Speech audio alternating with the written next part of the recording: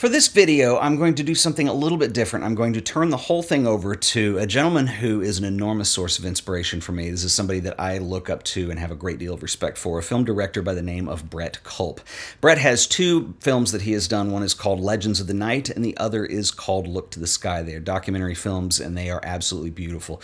And I had an opportunity in May when I was at Sony Condo to talk with Brett. I asked if I could interview him. He agreed, and he is one of the most positive people I have ever met. He's enormously inspiring, and I thought this would make a great little interview for you guys to enjoy. And we're going to talk about his films and how he got them on Netflix.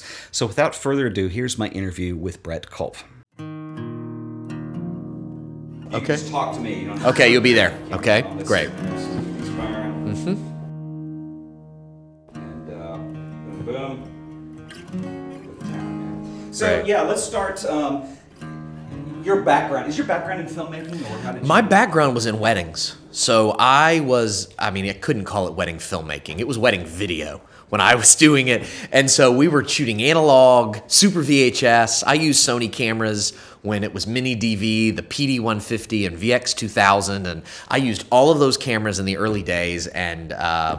And so I spent about 10 years of my life in my 20s really getting good as a wedding cinematographer. And I started a little company. I traveled all over the world. I worked with a lot of celebrities and A-list people when digital was really first coming into its prime, even though it was on mini DV tape. And we were creating these incredible things for billionaires and high-profile people all over the world. And at some point, somebody in that process said, "You're really good at this. Why aren't you making your own movies?" Like, why aren't, and it was one of those things where you're like, that's a really good question. And then when these, DSLR came out with the shallow depth of field, and, I remember the first time I held a Canon Rebel and I had a 50 millimeter 1.8 lens on it. And I looked at that image and I said, one day my great-grandchildren are going to look back at this revolution we went through and they're going to ask, what did our great-grandfather do? Like, did he just do work for hire stuff, which is great, it's wonderful, but did he use that as a moment to create something amazing, something that left a legacy of good and positivity and made the world better through his talent? And it's like that sense of legacy kind of rang through my head, and I wanted to use the skills I had developed over those years and this amazing equipment we had access to make a positive impact with my skill. So I remember I was in the bathroom one day and I had this weird idea, and I told my wife, I think we could make a film that's about the power of stories and how stories change us. I'd spent my life as a filmmaker, working for people, telling stories and watching how they changed them. And I said, and I bet a cool way to do it would be through the lens of people that love Batman. So let's make a movie about people who were inspired as children by the story of Batman, this character who's been around for 80 years, who's, we could interview older people, younger people, there's been so many people. I bet there are stories of people, and we can use that as a lens, as a way of talking about the power of story. She told me immediately, you need to take Kai to the doctor. He's got leukemia. For the next 6 months, we were in the hospital, probably 5 months. He would identify himself to the nurses as Batman. So he took that strength, that courage that Batman has, and he related it to himself. When Bruce Wayne was a boy, he saw his parents murdered before his eyes. In the belief that one person can make a difference, Bruce Wayne became the Batman. He became a legend. He's able to take this tragedy and make it the source of his great power. Every kid who loved Batman, they'll tell you the same thing. He was human, that he had no superpowers. Every kid identified with him. When we read his stories, when we see him in the movies, we see part of ourselves. Not only who we are, but who we could be. And I'm just running, and the crowd just got so excited. They're just cheering, Batman, yeah, Batman. These children are fighting to get better. They're fighting for independence physically, and I think that they can see some of that in Batman. He lifted me up. Going through this class, it's given me a big point of self-reflection, on who I am and who I'm going to be. I was diagnosed with muscular dystrophy when I was 2.5. I would dream that I would wake up with superpowers one day, and when you realize that's not going to happen, you say, well, wait a second, Batman doesn't have any powers. he does it just fine. I brought comic books into sessions, and all these young people were so gravitated towards it. It helps people who aren't comfortable with therapy become comfortable with therapy. Kai's wish was to be in a Batman movie. There was no doubt in his mind that he was solving crime, that he was helping people, that he was making a difference. A person very often will get to the point and they'll say, I've exhausted my potential. I can't do any more. There's nothing more I can do. But the lesson of the Batman, to me as a kid, was, you know what, you haven't even begun. What would Batman do if he had cancer?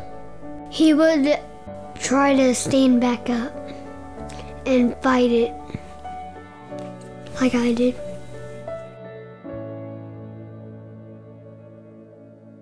It was kind of a crazy idea, but I started bouncing it off of people, and then we did an initial Indiegogo campaign that raised about $28,000. And I was like, well, this is interesting. People are excited about this.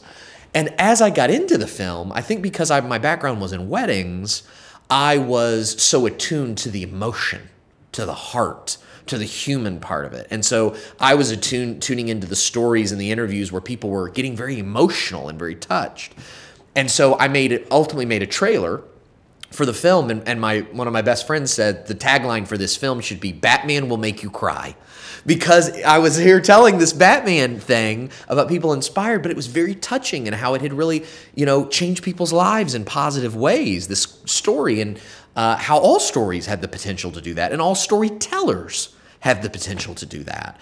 And we put that trailer out, raised another $50,000 in crowdfunding with that, and then we finished the film. And, all along the way of making it, people would say to me, well, what are you going to do with this movie? And I'd be like, I have no idea. Are you going to put it in film festivals? I don't know anything about film festivals. Are you going to put it on Netflix? I don't know anything about Netflix. I watch Netflix. I don't know how films, I was literally, building the ladder as I was walking up it. And when we finished the film, I knew that theatrical was not a thing that most documentary films got. Most films do not get theatrical runs. Maybe they get film festival runs, but not theatrical. So I said, well, then why don't we try to do something cool with theatrical? And so we came up with this very strange initiative that I worked through our theatrical distributor to do, where anyone in the world could request a screening of this film. Legends of the Night is the name of the film. They could request a screening of it in their local movie theater with the proceeds going to whatever charity they chose. And we didn't know if anybody would care, if anybody would do it, would they want to do it? But this thing just kind of created this viral momentum, and ultimately it ended up screening in 110 cities all over the world, raising $100,000 for charity, mostly on $10 tickets. And there was no marketing budget. There was no PR budget. There was no staff managing it or promoting it. It was just this complete moment where the light in people came out, where the good in people came out. And while a lot of my friends were, discouraged and depressed every day watching the news and the comments coming through their Facebook feed, I was looking at pictures of 8-year-old kids dressed up as Batman in a movie theater, raising money for charity at a film that I had created. And it changed my life because it changed the way I saw my work and what my work could do and how my art could affect others and how it could draw the best out in others, because I wasn't paying these people to do this, and there was no punishment if they didn't do it. It was just an invitation. It was an opportunity for them to join us in something good. And what I found is that when you use art can be a tool for leadership in the world. Art can be an opportunity where whatever you're creating, where you can use it as a way to draw out the light in people. And now that's the mission of all my work, is to not just create films, but to work on projects that are larger initiatives, where the film is the message, but it's part of something bigger that really is making people see themselves as very powerful, and also giving them an opportunity to make the world a better place. Our distributor was then able to go to Netflix with this film and say, look, it's not just a film that is touching and heartwarming, it's kind of a movement. Like, there's this legion, there's already been tens of thousands of people that have supported this film and gone to movie theaters. What other docs are you picking up this month that have screened in 110 cities in theaters. I mean, that's absurd.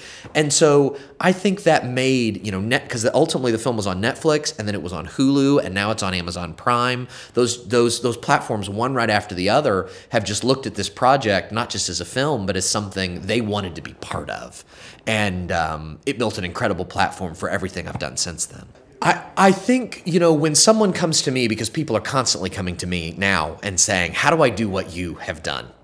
How do I take this vision that's in my mind and turn it into something that lives in the world and that people will embrace? And I think for me, the issue is, I think we all as professionals and even as, amateurs and people that love to just create art, we need to find the place that's the intersection between the passion that we have in our heart and what the world needs. And when you can find that intersection between the thing you're excited about and what the world really needs more of, then you will always have an audience. You will always have people that are drawn to your work. Sometimes I think we get a little selfish and we say, well, this is for me, I'm gonna do it for me, and I don't care about anybody else. And that's beautiful too. There's beauty in that, in creation, and that's important. But I think there is also always a way to take that thing you love that's beloved to you and do it in a way with a heart that this isn't just art for me, this is a noble quest I'm on to bring more light and more beauty and more of what it is to be human into the world. And I think when you go into projects and go into art with that sensibility, the universe responds to that. That it kind of rises up. The world rises up around you. Energies rise up around you that allow you into worlds that you wouldn't have thought of. And so now, whenever I go into a project, I'm less thinking about what exactly the end of it looks like, and I'm more thinking about the intention that I intend to bring to it. What good am I trying to do? And I then stay open to how that's going to happen. These cameras we have are more powerful, more versatile, more incredible than anything that anyone has ever had in the history of the world. Billions of people have lived and died without a single record of that ever existing.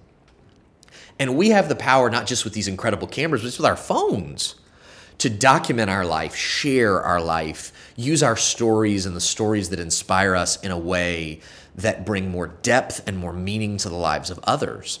And the question that we're asking ourselves, that every superhero and every movie asks, is, well, what do we do with this great power?